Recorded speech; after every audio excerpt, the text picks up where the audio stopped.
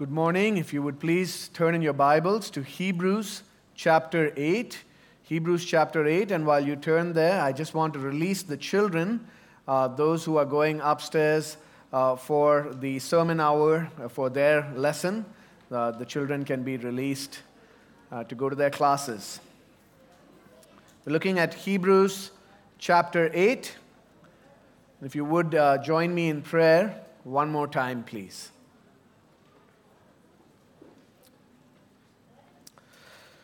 Heavenly Father, our gracious God, would you meet with us in and through your word? Would you open the eyes of our hearts to see Christ, our Lord, our Savior, our righteousness, seated at your right hand, ever living to intercede for us. It's in His name we pray. Amen. Do you talk to your Muslim friends about Jesus? I hope that you do. And if you get into a conversation with our Muslim friends, I have frequent conversations with one particular friend of mine. There are a number of questions that come up, but one question is persistent. It's come up several times, and he's asked me this. So he says, Aubrey, how can you be so confident? How is it that you have such certainty that God will accept you, that you will go to paradise when you die? It's a good question.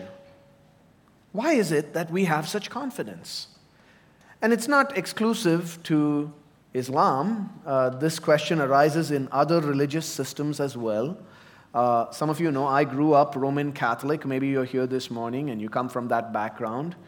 And even within Roman Catholicism, there was never this sense of certainty, of assurance that my sins were truly forgiven, that I was accepted as right with God. No confidence, no certainty. So what is the basis of our confidence? Well, this morning in Hebrews 8, we're going to see just that. We're going to see the basis of our confidence, the source of our security, why it is that we can be so sure and assured of God's forgiveness of us and His acceptance of us. And I pray that as we look at this text, that our hearts would be filled again with this glorious assurance and confidence, that we would draw near to God and hold on to Christ because He is our only hope. As we look at Hebrews 8, we will see two reasons for our confidence before God. All right, so the outline today is very simple. The passage neatly divides into two reasons for our confidence. First, we have the ministry of a better high priest. And that's in verses 1 to 6. We have the ministry of a better high priest. And second, we have the promises of a better covenant. That's in verses 7 to 13. We have the promises of a better covenant. So two reasons. Let's read the text. Now the point in what we are saying is this. We have such a high priest, one who is seated at the right hand of the throne of the majesty in heaven, a minister in the holy places in the true tent that the Lord set up, not man. For every high priest is appointed to offer gifts and sacrifices. Thus it is necessary for this priest also to have something to offer. Now if he were on earth, he would not be a priest at all, since there are priests who offer gifts according to the law. They serve a copy and shadow of the heavenly things. For when Moses was about to erect the tent, he was instructed by God, saying, "See that you make everything according to the pattern that was shown you on the mountain." But as it is, Christ has obtained a ministry that is as much more excellent than the old, as the covenant He mediates is better, since it is enacted on better promises. For if that first covenant had been faultless, there would have been no occasion to look for a second. For He finds fault with them when He says, "Behold, the days are coming, declares the Lord, when I will establish a new covenant with the house of Israel and with the house of Judah. not like the covenant I made with their fathers on the day when I took them by the hand to bring them out of the land of Egypt. For they did not continue in my covenant, and so I showed no concern for them, declares the Lord. For this is the covenant that I will make with the house of Israel after those days, declares the Lord. I will put my laws into their minds and write them on their hearts, and I will be their God, and they shall be my people. And they shall not teach each one his neighbor and each one his brother, saying, Know the Lord, for they shall all know me, from the least of them to the greatest, for I will be merciful toward their iniquities, and I will remember their sins no more. In speaking of a new covenant, he makes the first one obsolete. And what is becoming obsolete and growing old is ready to vanish away. So you remember the context here. These Hebrew Christians had begun losing confidence. Their hope was growing thin. Their faith was wavering. They'd faced all sorts of persecution and affliction for their faith in Christ. And life was hard. And they were being tempted to abandon their faith in Jesus and the suffering that came with that, and to go back to the old covenant system, the old covenant law, where they would feel comfortable and have a sense of security with, its sacrifices, and with the priests who would offer sacrifices on their behalf, and the grandeur of the temple as a place to meet with God. They would feel a little bit more secure. And perhaps they felt we can have a sense of being right with God. And things would be a little easier. And the author of Hebrews, like I've said many times, is a concerned pastor preaching to these people. And he basically tells them, no way. No way. There's no going back. Because you see, Jesus is better. And the main point of this central section of Hebrews, from chapters 7 to 10, is just that. Jesus is better. We have a better high priest who has offered a better sacrifice, who ministers in a better sanctuary, and who brings us into a better covenant. You'll see these themes repeat again and again in chapters 7 through 10. We have a better high priest who has offered a better sacrifice, who ministers in a better sanctuary, and brings us into a better covenant. Of course, last week, that's what we saw, that he is a better high priest according to the order of Melchizedek. And that leads to our first reason for our absolute confidence in our salvation. We have the ministry of a better high priest. Verse 1, look at what the author says. He says, now the point in what we are saying is this. We have such a high priest. Like any good preacher, he's reminding you of his main point. All right? Last week we saw a whole lot of stuff about Melchizedek. The argument was heavy, and there were a number of things piled up, and maybe you got lost and confused. And the author is saying, well, all of that stuff about Melchizedek's very important, but if you're feeling a little bit, like your eyes are getting glazed over, if you're feeling a little bit puzzled, let me just tell you the main point. The main point is this: we have such a high priest. He told us this last week, chapter 7, verse 26. It was fitting for us to have such a high priest, holy, innocent, unstained, separated from sinners, exalted above the heavens. And now he's reminding us of that. We have such a high priest. And he gives us three aspects in verses 1 to 6 why this high priest's ministry is better. All right? First, his ministry is better because of his session. His session. What do I mean by session? I mean his heavenly rule and reign. All right, look at verses 1 and 2. The point in what we are saying is this: we have such a high priest, one who is seated at the right hand of the throne of the majesty in heaven, a minister in the holy places, in the true tent that the Lord set up, not man. Did you catch that? He is seated at the right hand of the throne of the majesty in heaven. Some people have a life verse or a favorite verse. If you ask the author of Hebrews, what's your life verse? What's your favorite verse in the Bible? Some people make, Bible verses your password on your computer. You ask him, what's your password? It says Psalm 110, verse 1 and 4. Right? Psalm 110, where David writes of God himself speaking to the Messiah, "The Lord said to my Lord, sit at my right hand until I make your enemies a footstool for your feet."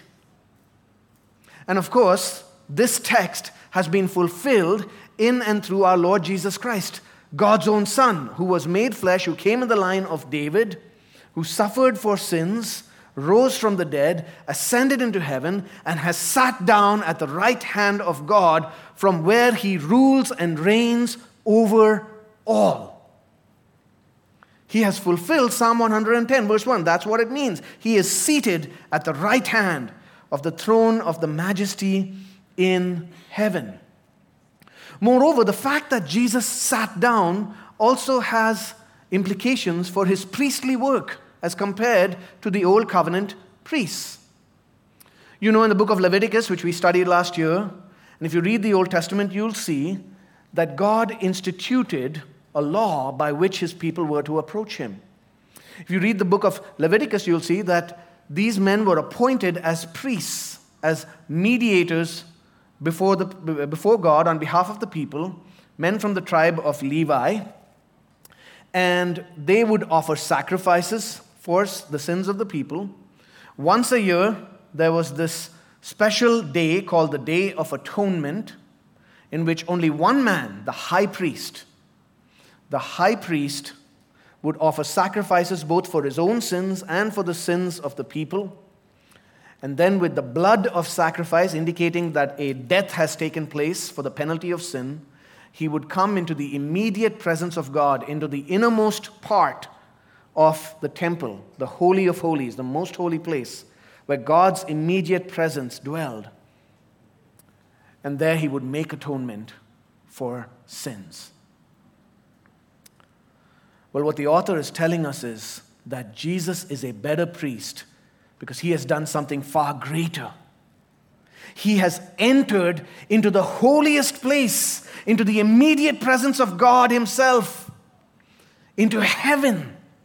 He died once for all, paying the sacrifice for sins. He rose again from the dead, defeating death. He has ascended into heaven, being exalted on high as priest and king, and he finished off his work and sat down at the right hand of God, indicating that his work is finished. You see, in the Old Covenant system, the priests are always standing. They're always standing because they're always working, always offering sacrifices. The high priest comes into the Holy of Holies year after year for a brief moment, and then he comes out again. And he dare not, no man could dare enter into the Holy of Holies and sit down and just have a casual conversation with God. No way. He's always standing. But Jesus, our high priest, sat down. His work is finished. The atonement that he has made is once and for all. And he rules as King and Lord.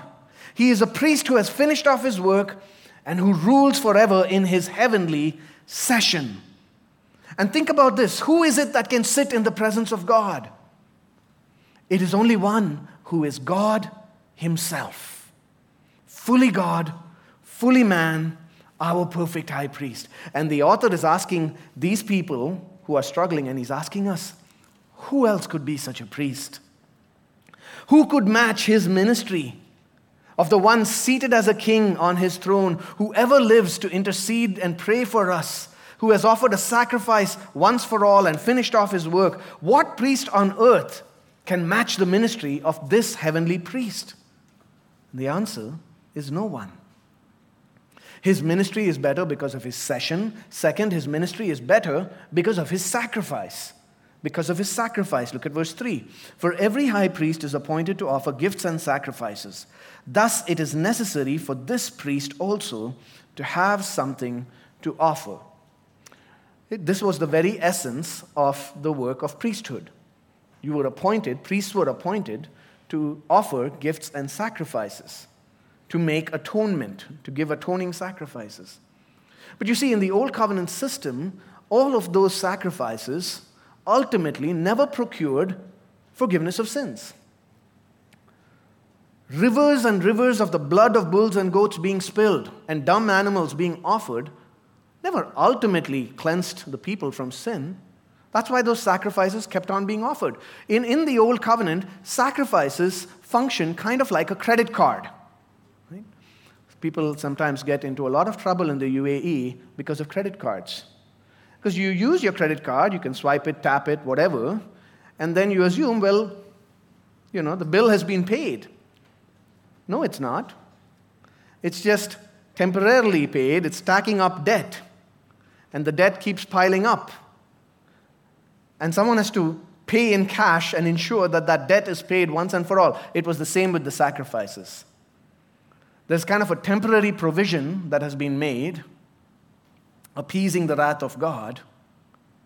But the sins of the people have not fully been cleansed. Someone has to come and make an offering once and for all. And this high priest, the Lord Jesus Christ, the author is telling us, has done so. He is fully God, the only one who can bear the penalty for our sins.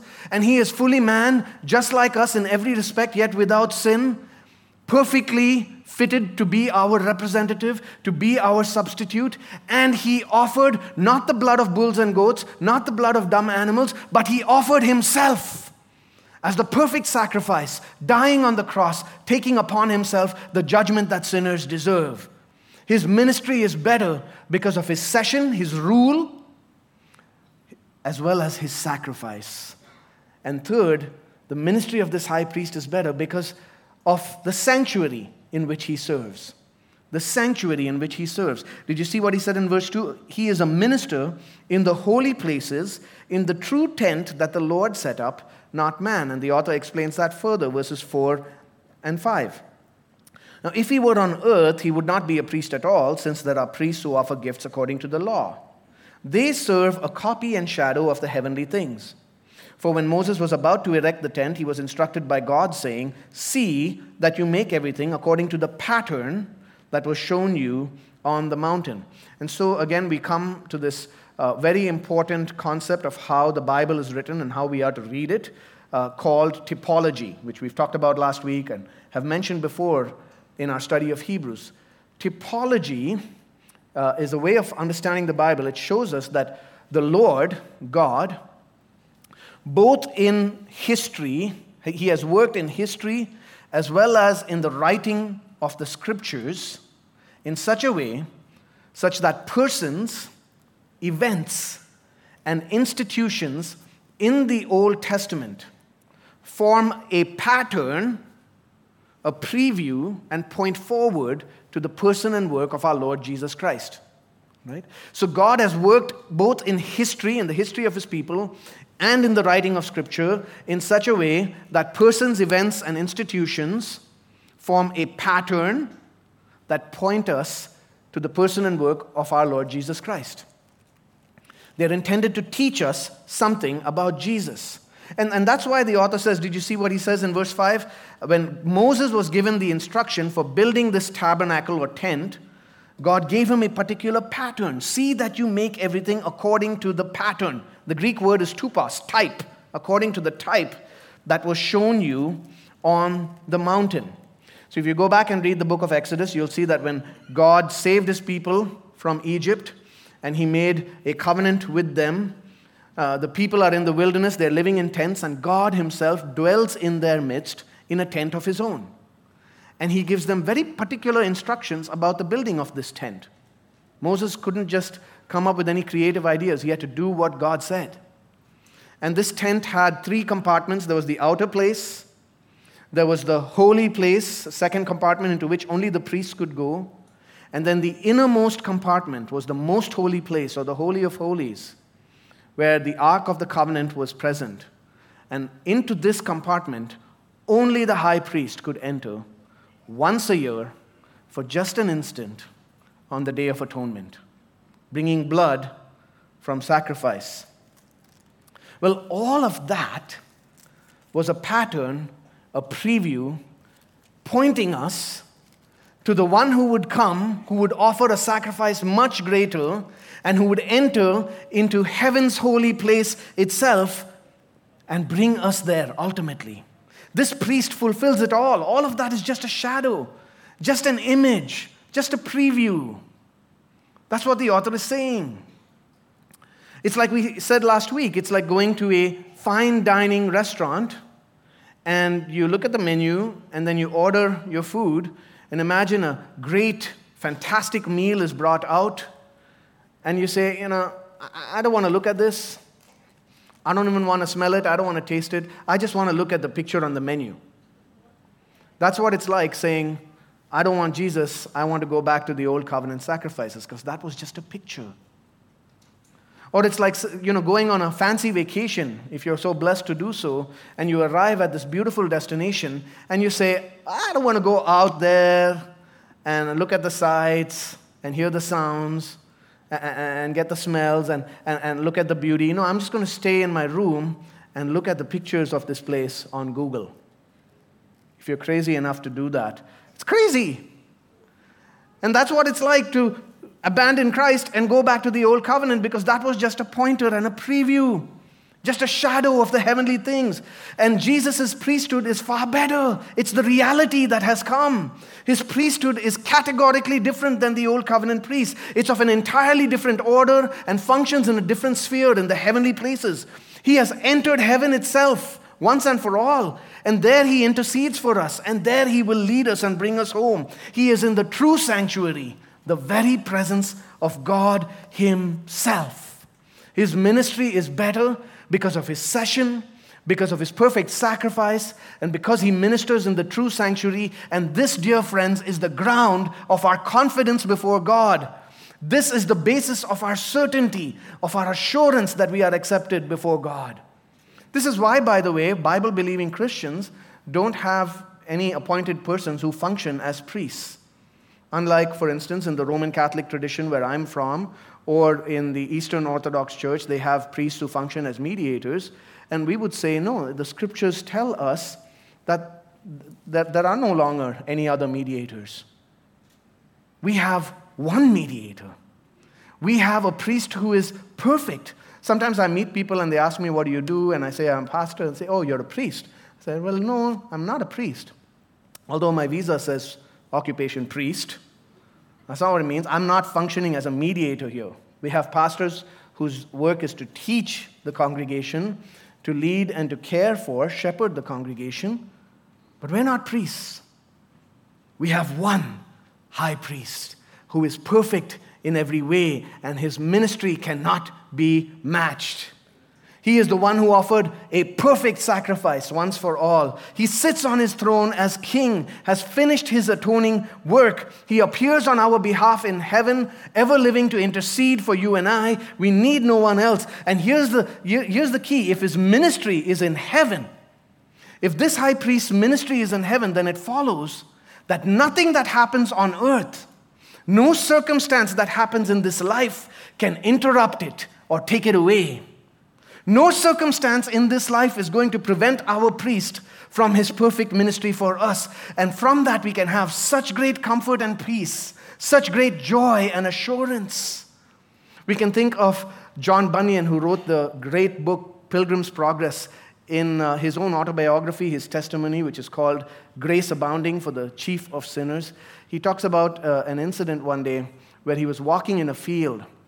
And as he was going along in this field, he began to just feel great pangs of conscience, a great sense of guilt as he thought about all his sins and all the ways that he had failed and fallen short of God's glory.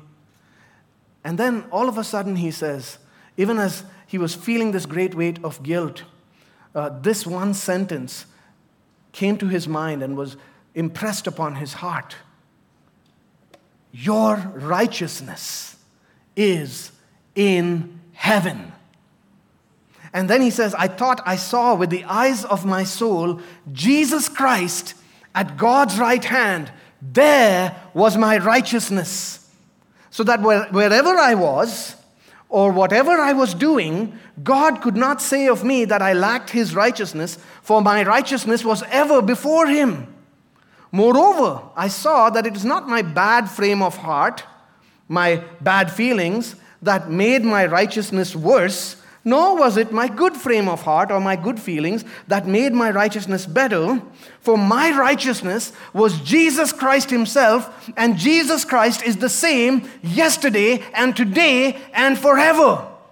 And that's true of us, so that whatever you're going through, whatever's happening in your life right now, whether you're having a good day or bad, your righteousness, dear brother or sister in Christ, is before the throne of God above. And so we can sing, before the throne of God above, I have a strong and perfect plea, a great high priest whose name is love, whoever lives and pleads for me.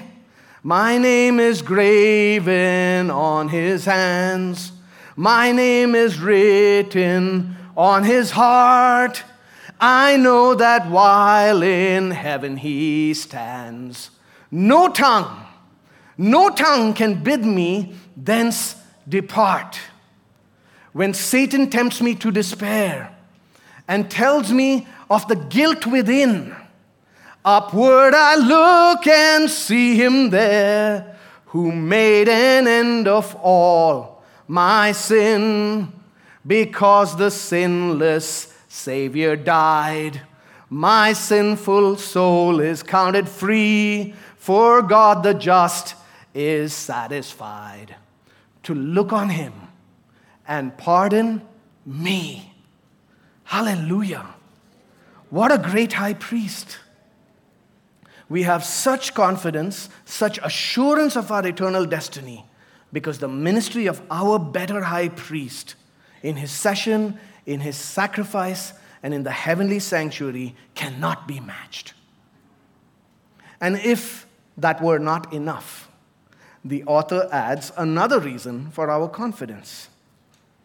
We have great confidence, first, because we have the ministry of a better high priest, and second, because we have received the promises of a better covenant. We have received the promises of a better covenant. That's the second reason for our confidence. Look at verse 6. This is a transitional verse. The author makes the transition here in verse 6. Christ has obtained a ministry that is as much more excellent than the old, as the covenant He mediates is better, since it is enacted on better promises. His ministry as high priest is not just better, it is much more excellent, and it is much more excellent to this degree, the author says, to the degree that we have received and He has established a better covenant which has been enacted on better promises than the old covenant. So this here brings us to a very important concept in Scripture. In fact, a central concept in understanding the Bible, the concept of covenant. What is a covenant? What does he mean by telling us that we have a better covenant, that Jesus mediates a better covenant? See, in the Bible, God's relationship with human beings is always defined in terms of covenant. Any relationship that God has with His creatures, with us as humans, is defined in terms of covenant. So it's important that we understand what a covenant is. A covenant is a committed relationship. It is a committed relationship marked by loyal love and faithfulness and built on binding promises. Let me say that again. A covenant is a committed relationship marked by loyal love and faithfulness and built upon binding promises. It's a bond between two entities. It's kind of like marriage. Marriage is a covenant relationship. You pledge to one another commitment, loyal love, and faithfulness till death do us part. And so in the Old Testament, as we read our Bibles, we see that God initiates His plan to save His people through a series of covenants. He calls the forefather of the people of Israel, Abraham, and our father in faith, and God made a covenant with Abraham and made promises to Abraham. Later, God redeemed his people from Egypt, the people of Israel. He brings them out of Egypt, rescues them from slavery, brings them to himself. And then if you read Exodus chapters 19 to 24, God establishes a covenant with them. To be their God, their Lord, and their King, Israel enters into this sort of marriage relationship with God, a committed relationship, and then there are terms on both sides. The people of Israel were expected to live in obedience to God's law. This was their side of the covenant, that they were to obey God's commands and live in obedience to his law. But what happened? They failed. They failed. There was a problem in the covenant. It ultimately ends up being broken. And that's the logic that the author wants us to see here. He says, for if that first covenant had been faultless, verse 7, there would have been no occasion to look for a second. If the old covenant was enough, and these people wanted to go back to it, sometimes we as Christians, we don't want to go back to the old covenant, but we begin to think that we can earn our right standing before God on the basis of our own works and obedience, which is false. If that first covenant had been faultless, then why would God speak of a new covenant? Why is there this other covenant that has been promised in Scripture and that has now come? That's the author's logic. He says when God says new, it means the old is old. It's done with. Now, I don't know about you, but I am notorious with this issue with my apps, even with my computer and whatever it is. I don't know if you have this problem, but you have apps on your phone that keep telling you need to update. You know, the laptop tells you need to update the operating system, and I just click later. All right, so I keep deferring. Feel kind of lazy. I'm busy with something, I'm not going to do it right now. And then after some time, you open the app. Maybe it's happened with the Al-Host, and you go and you open it, and then it doesn't work because you didn't update. And it says app needs to be updated before you open it. Right? There's kind of a redundancy there. It won't work anymore. That's what's happened with the old covenant. It's old. It's obsolete. This summer, I took an old computer of mine to the computer store for service, and they said, we don't service this anymore. This is obsolete now. It's old. You can't use it any longer. Something new has come. That's what's happened with the old covenant. And what was the problem with it? It was revealed by God himself. God's law was all good. God's revelation is always perfect. The problem with the covenant, you see, was the people. The people had hard hearts. The people had hearts that did not enable obedience to God's law. Their hearts were flawed. There was a flaw on the human side. At the end, when they broke the covenant and there's sort of this divorce between God and the people, this is an at-fault divorce with all the fault on the human side. And it was not even the purpose of this covenant. It was not the ultimate purpose of the old covenant that people should receive ultimate forgiveness of sins and dwell forever with the Lord, because the covenant had a different purpose, you see. It was kind of like a mirror. The mirror can show you how dirty you are. It can't clean you up. You can't use a mirror to wash your face. The old covenant was kind of like a doctor who writes a prescription that tells you what the problem is with your health. But that's not the medicine. The old covenant revealed the problem of sin, but it didn't solve that problem. The people's hearts were wicked, and they broke that covenant. And that's what he says in verses 8 and following. He finds fault with them when he says, "Behold, the days are coming, declares the Lord, when I will establish a new covenant with the house of Israel and with the house of Judah, not like the covenant that I made with their fathers on the day when I took them by the hand to bring them out of the land of Egypt. For they did not continue in my covenant, so I show no concern for them, declares the Lord." Skip down to verse 13. In speaking of a new covenant, he makes the first one obsolete. And what is becoming obsolete and growing old is ready to vanish away. So this summer, at the urging of my sweet wife, I finally bought a new pair of shoes. As the old ones have been worn now for over 10 years, And someone actually, after the first service, told me, yeah, we noticed. And I'd kind of grown very comfortable in these old shoes, but it was time. And something has happened when we came back to Abu Dhabi. I'm wearing the new shoes. The old ones have vanished. They've grown old.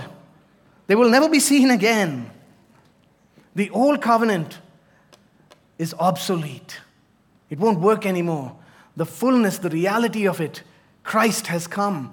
And so when we read the Old Testament, we read the Old Testament in light of Christ, in light of the fact that He fulfills it, in light of the fact that all of it points to Him, and we can never try to earn our right standing with God on the basis of that old covenant. It has reached its expiration date, the author says.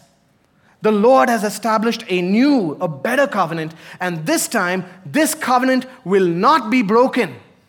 This covenant will not be broken because its mediator is so much better. The mediator of this new covenant, who guarantees its promises, is Christ Jesus our Lord, the Son of God Himself.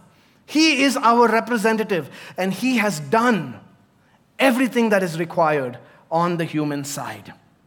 He acted as our representative, and He has kept all things perfectly. This new covenant is based on better promises. Better promises that are guaranteed by God Himself. Let's look at verses 10 to 12. And I want you to notice all the first-person pronouns here, where God Himself is speaking and guaranteeing the promises of the covenant. For this is the covenant that I will make with the house of Israel after those days, declares the Lord. I will put my laws into their minds and write them on their hearts. And I will be their God, and they shall be my people. And they shall not teach each one his neighbor and each one his brother, saying, Know the Lord, for they shall all know me, from the least of them to the greatest. For I will be merciful toward their iniquities, and I will remember their sins no more. God Himself takes the initiative. God Himself executes the plan. God Himself guarantees the fulfillment of His better promises. And we see 4 better promises there. Let's unpack those. 4 better promises that are a part of this better covenant package. First, we have transformed hearts. In the new covenant, we have transformed hearts. Verse 10, I will put my laws into their minds and write them on their hearts. Now you may notice there in verse 10, he says, this is the covenant that I will make with the house of Israel after those days. And sometimes some readers of the Bible, when interpreting passages like this, will say, oh, this is reserved only for the Jews, for the people of Israel. And it doesn't apply to Gentile Christians today or to the church. These are promises made to Israel. It says house of Israel. And I want to submit to you that that would be an erroneous way of understanding these promises. Because if you read the New Testament, Jesus, when He is about to die, says that He is establishing the new covenant in His blood. When He institutes the Lord's Supper, He says, this is the new covenant in my blood for the forgiveness of sins. So Jesus establishes His new covenant with all who have faith in Him. And the covenant promises of the Old Testament are extended now to include all those who trust in Jesus. Israel itself has been redefined by what Christ has done to include both Jews and Gentiles who trust in Christ. So Israel is now fulfilled in the church, and this covenant is with the church. And God says, I will put my laws into their minds and write them on their hearts. In the old covenant, the law was written on tablets of stone, external to the people, something that stood outside of the people and stood there in accusation, bringing condemnation upon them, showing them their sin and their inability to meet its standard. But in the new covenant, we don't have God's law written on tablets of stone. No, God writes His law on our minds and in our hearts, which means He gives us the desires to obey Him and the ability to live in obedience to Him. The gospel enables us to obey God. The power of sin has been broken in the Christian's life. So just like that old Puritan John Berridge would say, "Run, John, and work, the law commands, but gives us neither feet nor hands." Much better news the gospel brings. It bids us fly and gives us wings. Brothers and sisters, if anyone is in Christ, he is new creation. We are truly new. God has given us hearts that are obedient to Him, that desire obedience, that know His word and His law. And so I want to say this: in your pursuit of godliness, in your pursuit of holiness, in your pursuit of spiritual growth and sanctification, in your fight against sin, you are not going against your nature or against who you really are. No, all of it, you are fighting to become what you already are. You are fighting to conform to what God has made you to be, because if you are in Christ, you are new creation, and sin's power has been broken in your life. God has written His law on our hearts, and we are truly new. And so the Christian can say, like that old story about Dr. Christian Barnard, if you've heard. Dr. Christian Barnard, the story is told of him. He was the first surgeon to ever perform a heart transplant. First surgeon to perform heart transplants. And one day, with one of his patients, he suddenly had this urge. He talked to the patient after the surgery and said, "Would you like to see your old heart?" And the patient said, "Why, yes, I'd love to see what you've done there." And so the next day, he brought out this jar with the patient's heart in it. And the guy receives it, and probably the first human being ever to hold his own heart in his hands. And he looked at it in this jar and he said, so this is my old heart, which caused me so much trouble. He says, "Take it away." And he never wanted to see it again. Spiritually speaking, that's what's happened to us, dear Christians. The old self is gone. Behold, something new has come. We can obey the Lord. That's the first promise of this new covenant. We have transformed hearts. The second promise is that we have membership. We become members in God's covenant people.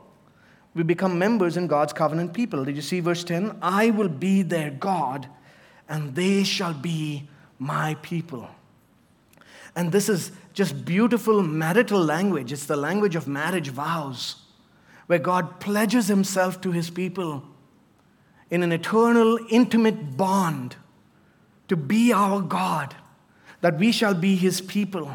And now we belong to this new covenant community. You know, all of us who are Gentiles, we didn't have this in the old covenant. We were aliens, strangers, removed from God's promises. But now God has brought us in. He has made us members of His family, citizens in His kingdom. What a great blessing that we belong to a heavenly kingdom that cannot be shaken, to a family of people from every tribe and tongue and nation that will go on forever. And you know, this is why, by the way, we keep impressing upon you the importance and centrality of church membership in the Christian life. It's not because we just want to have a list of names or get your name on the list, or just to give you privileges to come to meetings and hear updates and vote. No, it's because church membership is a covenant commitment. It's a covenant relationship where we live out the new covenant together. The fact that we are members of God's covenant family.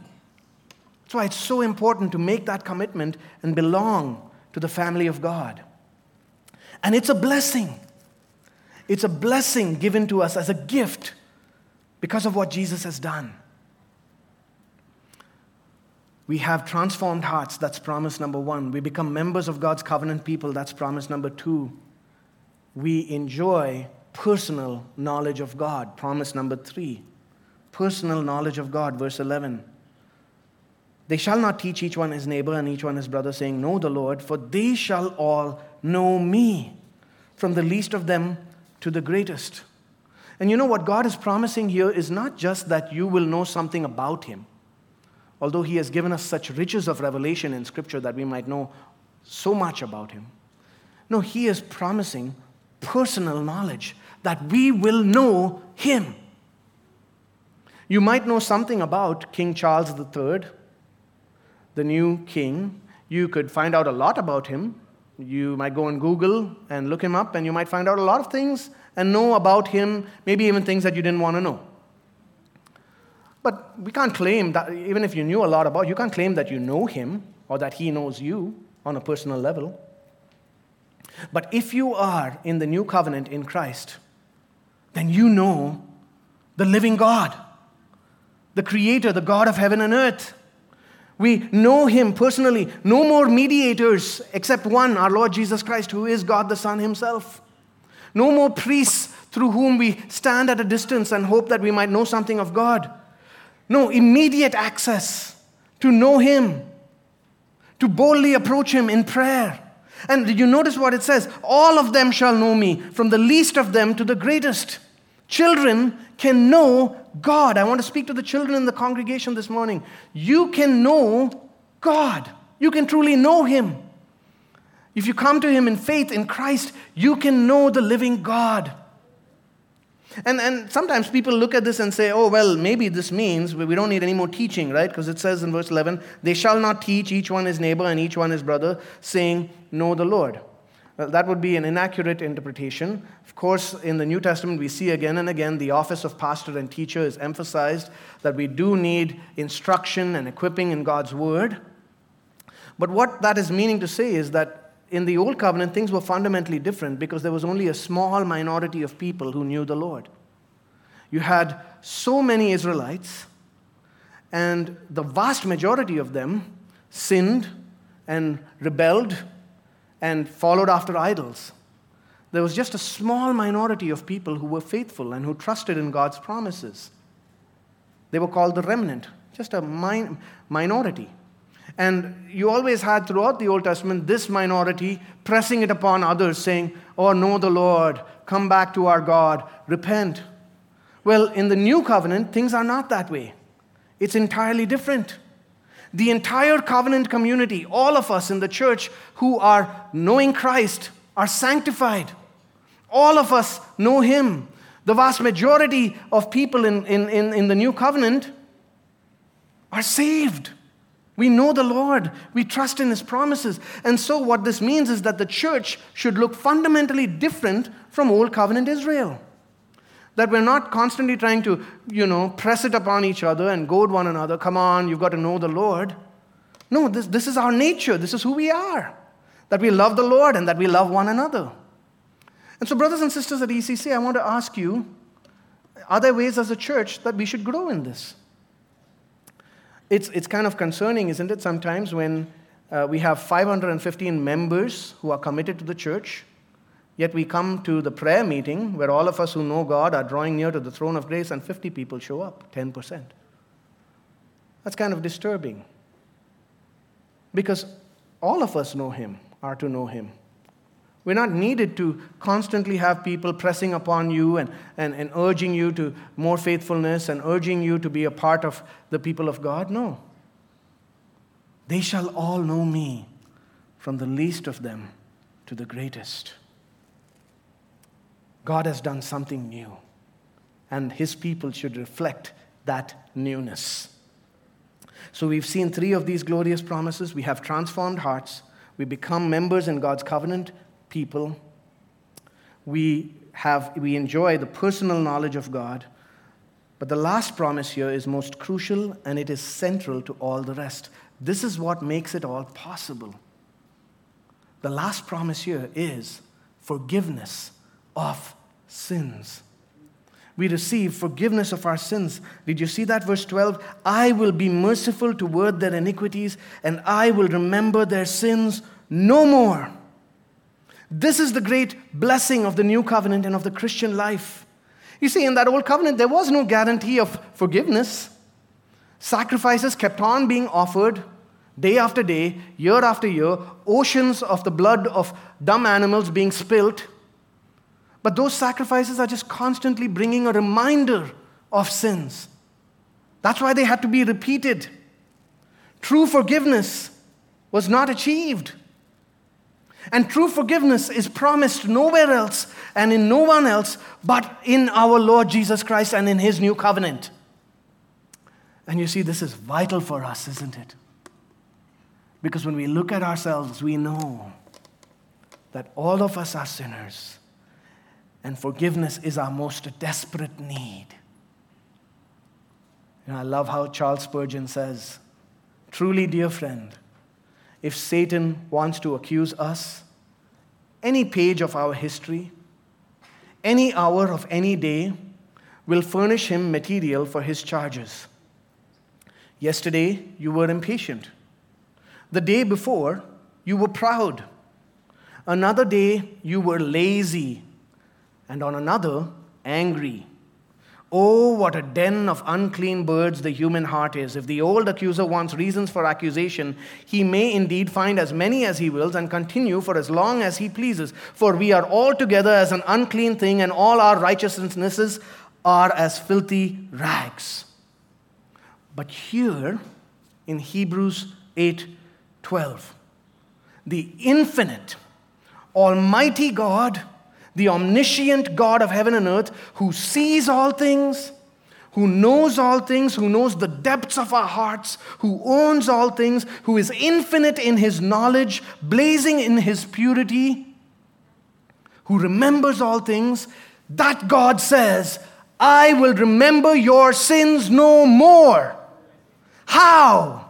How is this possible? Because Jesus said, as He instituted the Lord's Supper, Jesus said, "This is the new covenant in my blood for the forgiveness of sins." And the one who is the Son of God, who is fully and truly God, who took on flesh and became fully and truly man, fully human, just like you and me, except without sin, went to the cross, died on the cross, offering Himself as the perfect sacrifice for sinners, pouring out His blood, taking upon Himself the penalty for our sin, dying under the judgment of God, so that whoever repents of their sin and flees to Him in faith will have forgiveness of sins. And God says to you, "I will remember your sins and your lawless deeds no more. They are gone. I will be merciful toward your iniquities because of the blood of my Son." And so we ask, sometimes you might be tempted to ask, really? Even me? With all my sins? Can God really forgive me? I asked that question many, many years ago when I first heard the gospel. I said, can God really forgive a cockroach like me? And He says, "Dear friend, I will remember your sins no more. In Christ you are free." Where else can we find such freedom? Who else could give such a gift? Where else could we receive such rest? What else could wash us clean? Nothing but the blood of Jesus. If you're here and you don't know Him, I want to call you to come to Him. Draw near to Him. Find forgiveness of sins and rest for your soul. Our high priest is merciful, he is gracious, and he has sat down at the right hand of God in heaven. We have the promises of a covenant God who says, "I will remember your sins no more." Let's pray.